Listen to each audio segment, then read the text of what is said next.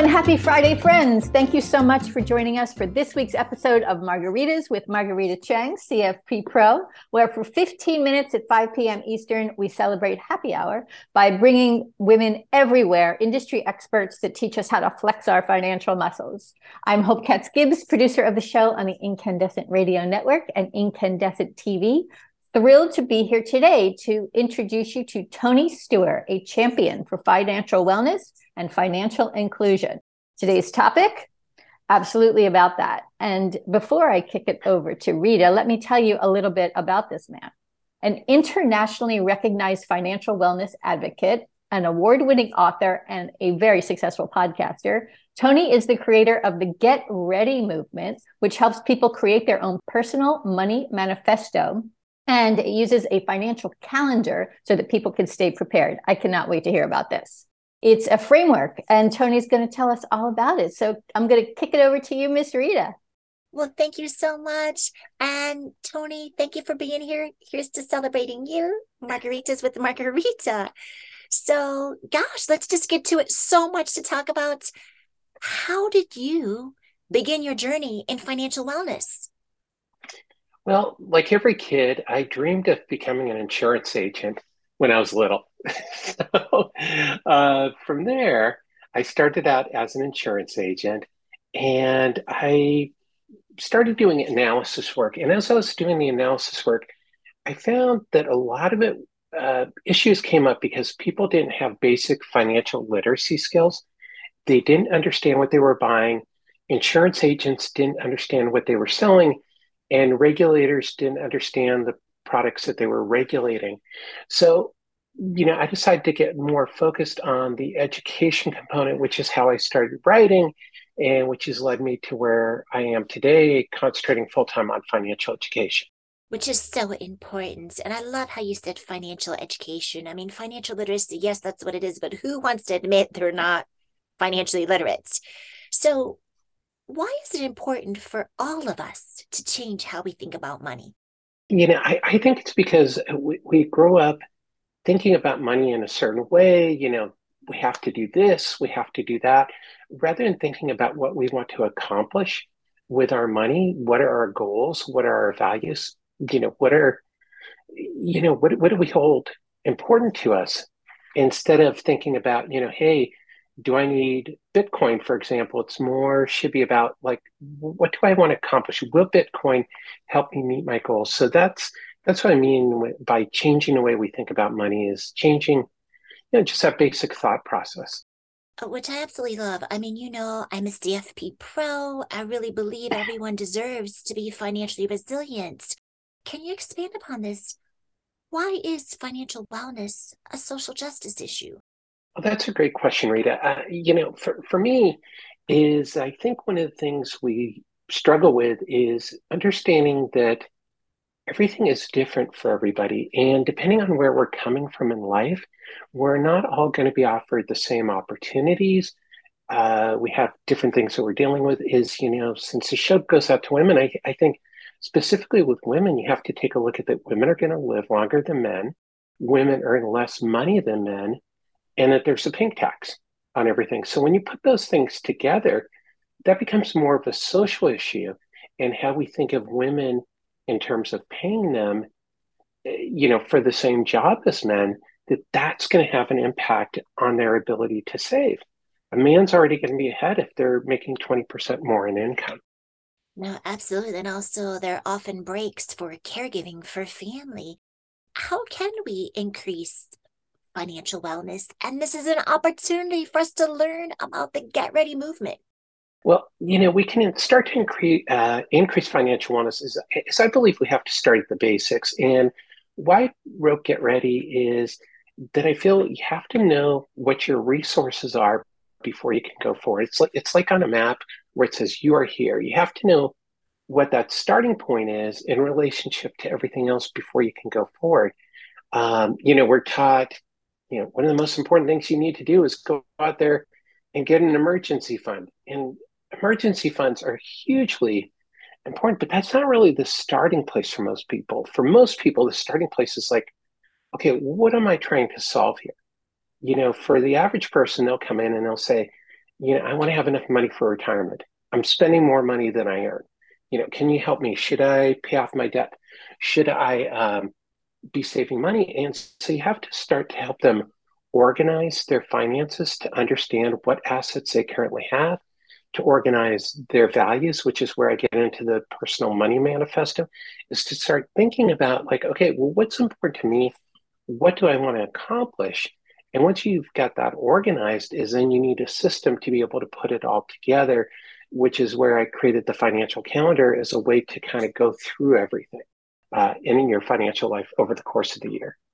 So, for people who say, gosh, it's so uncomfortable talking about values, how does that tie into their money manifesto? Well, I think, maybe putting aside the term values, I mean, that's the other thing, Rita, is we use a lot of jargon in this industry. And that maybe you don't think in terms of the word values, but what's important to you? Is taking care of the environment something that's important to you? Is taking care of your family what's important to you? And I think though that can be another approach, is to take away that jargon and just think about, like, hey, who am I? What do I value? Is religion the most important thing to me? And approach it from that standpoint. And then you'll figure out your values as you go, because it really is about what you value, are your values. No, I love that. It's what's important to you, what resonates with you, what are your priorities. So, how can people create a personal money manifesto?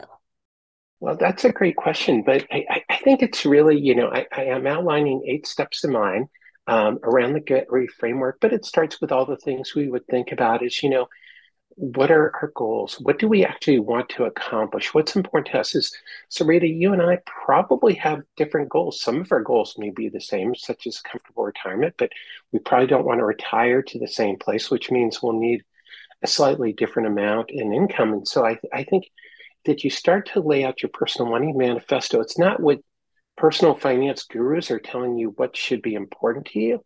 It's you saying that this is what's important to me. And E is for educate. What kind of education do you need? What are the resources you have? What are you lacking? And then I go through the thinking, the mindset and everything else to start personalizing where you want to go, and then using that to impact the rest of your financial decisions. So if you sit down with a financial planner, you can say, hey, this is what's important with me. This is where I'm at. These are my resources. This is where I want to go. And then that helps the financial planner make a financial plan that's truly fits and will help a person, rather than just, going to, okay, I don't want to pick on a particular software company, but just going to a software package and running the typical financial plan out of the box. It's helpful for the planner to know what the client is really trying to accomplish so that they can create the best possible financial plan. Absolutely. I think that all too often, this might sound silly, personal finance is just that. It's personal. So, as we wind down our conversation, I wanted to give you the opportunity to talk about a financial calendar and how to help people stay prepared and motivated. And then, what members of the financial services profession can do to collaborate versus compete.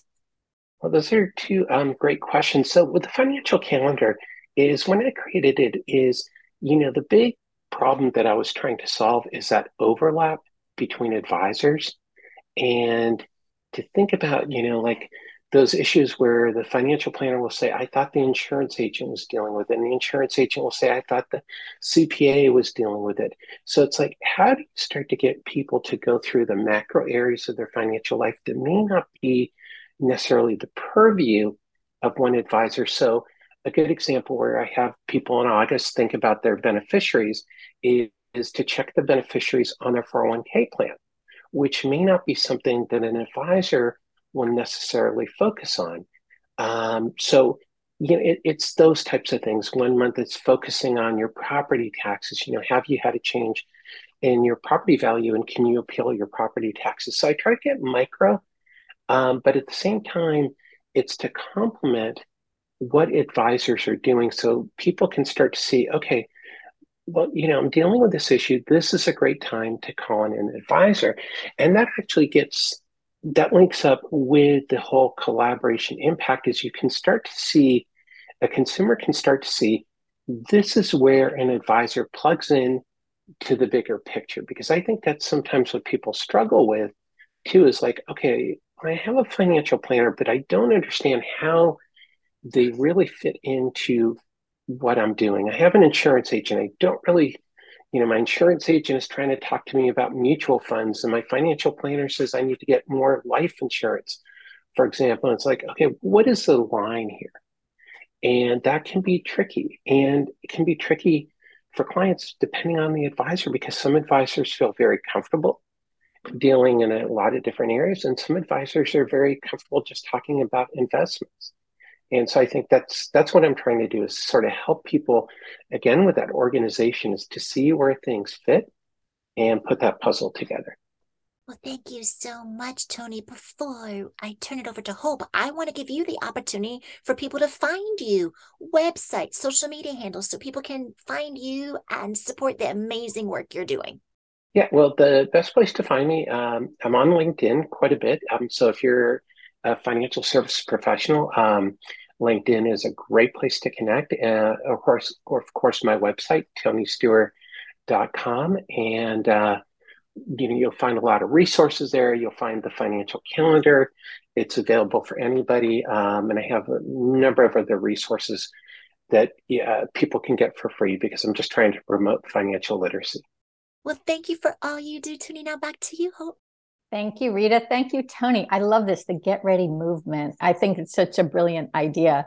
Get ready, stay prepared. So we look forward to all of your books. You've written so very many of them, and they're all so incredibly helpful. So we look forward to sharing all of that with our audience on Margaritas with Margarita Cheng, CFP Pro. It's a great happy hour. So thank you both. And thank you to our audience. We look forward to talking to you next Friday at 5 p.m. Eastern. Stay well. Thank you so much for being part of our Incandescent Radio and TV family. This is Hope Katz-Gibbs, founder of Incandescent Incorporated, the PR and publishing company for women entrepreneurs. Our Incandescent Radio and TV shows are brought to you by our advertisers and clients. Margaritas with Margarita Cheng, CFP Pro, brings us 15 minutes of tips every Friday at 5 p.m. Eastern on Facebook Live, where you'll meet experts who are helping us flex our financial muscles. Find all of the episodes at margaritacheng.com. You'll also meet intuitive psychotherapist Kara Keem, who interviews therapists and other intuitive guides from around the world. Learn more at karakeem.com. And you're going to love social justice expert Karen Hanrahan, CEO of the San Francisco-based Glide Memorial Foundation. She bridges the gap from local impact to global change on her Thought Leadership show on Incandescent Radio. Learn more about Karen at karenhanrahan.com. You're also going to love Alina Liao, founder of the radical wellness journaling company, zenitjournals.com. Alina asks, have you tried to journal but found it hard to keep up? Zenit makes it easier to journal for your wellness. With Zenit, you can customize your journal with prompts that speak to you. No more blank pages. Your Zenit is your personalized space to take care of yourself. Website, zenitjournals.com.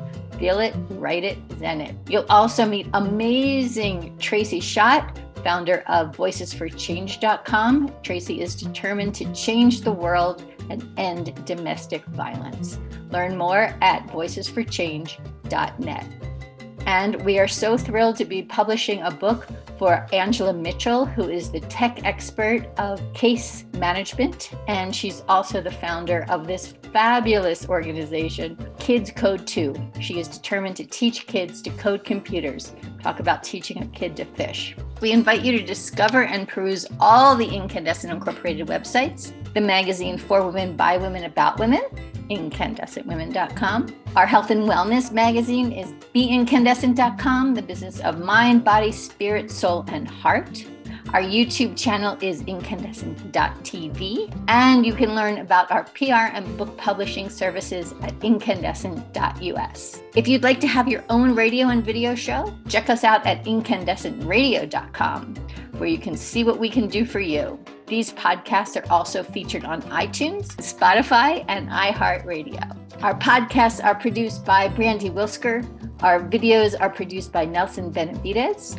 Our website developer is Max Kukoy, And our incandescent illustrator and designer is Michael Glenwood Gibbs. If you'd like to learn more, please send me an email, hope@hopegibbs.com. Here is to your incredible, indelible, incandescent success. Much love and many thanks.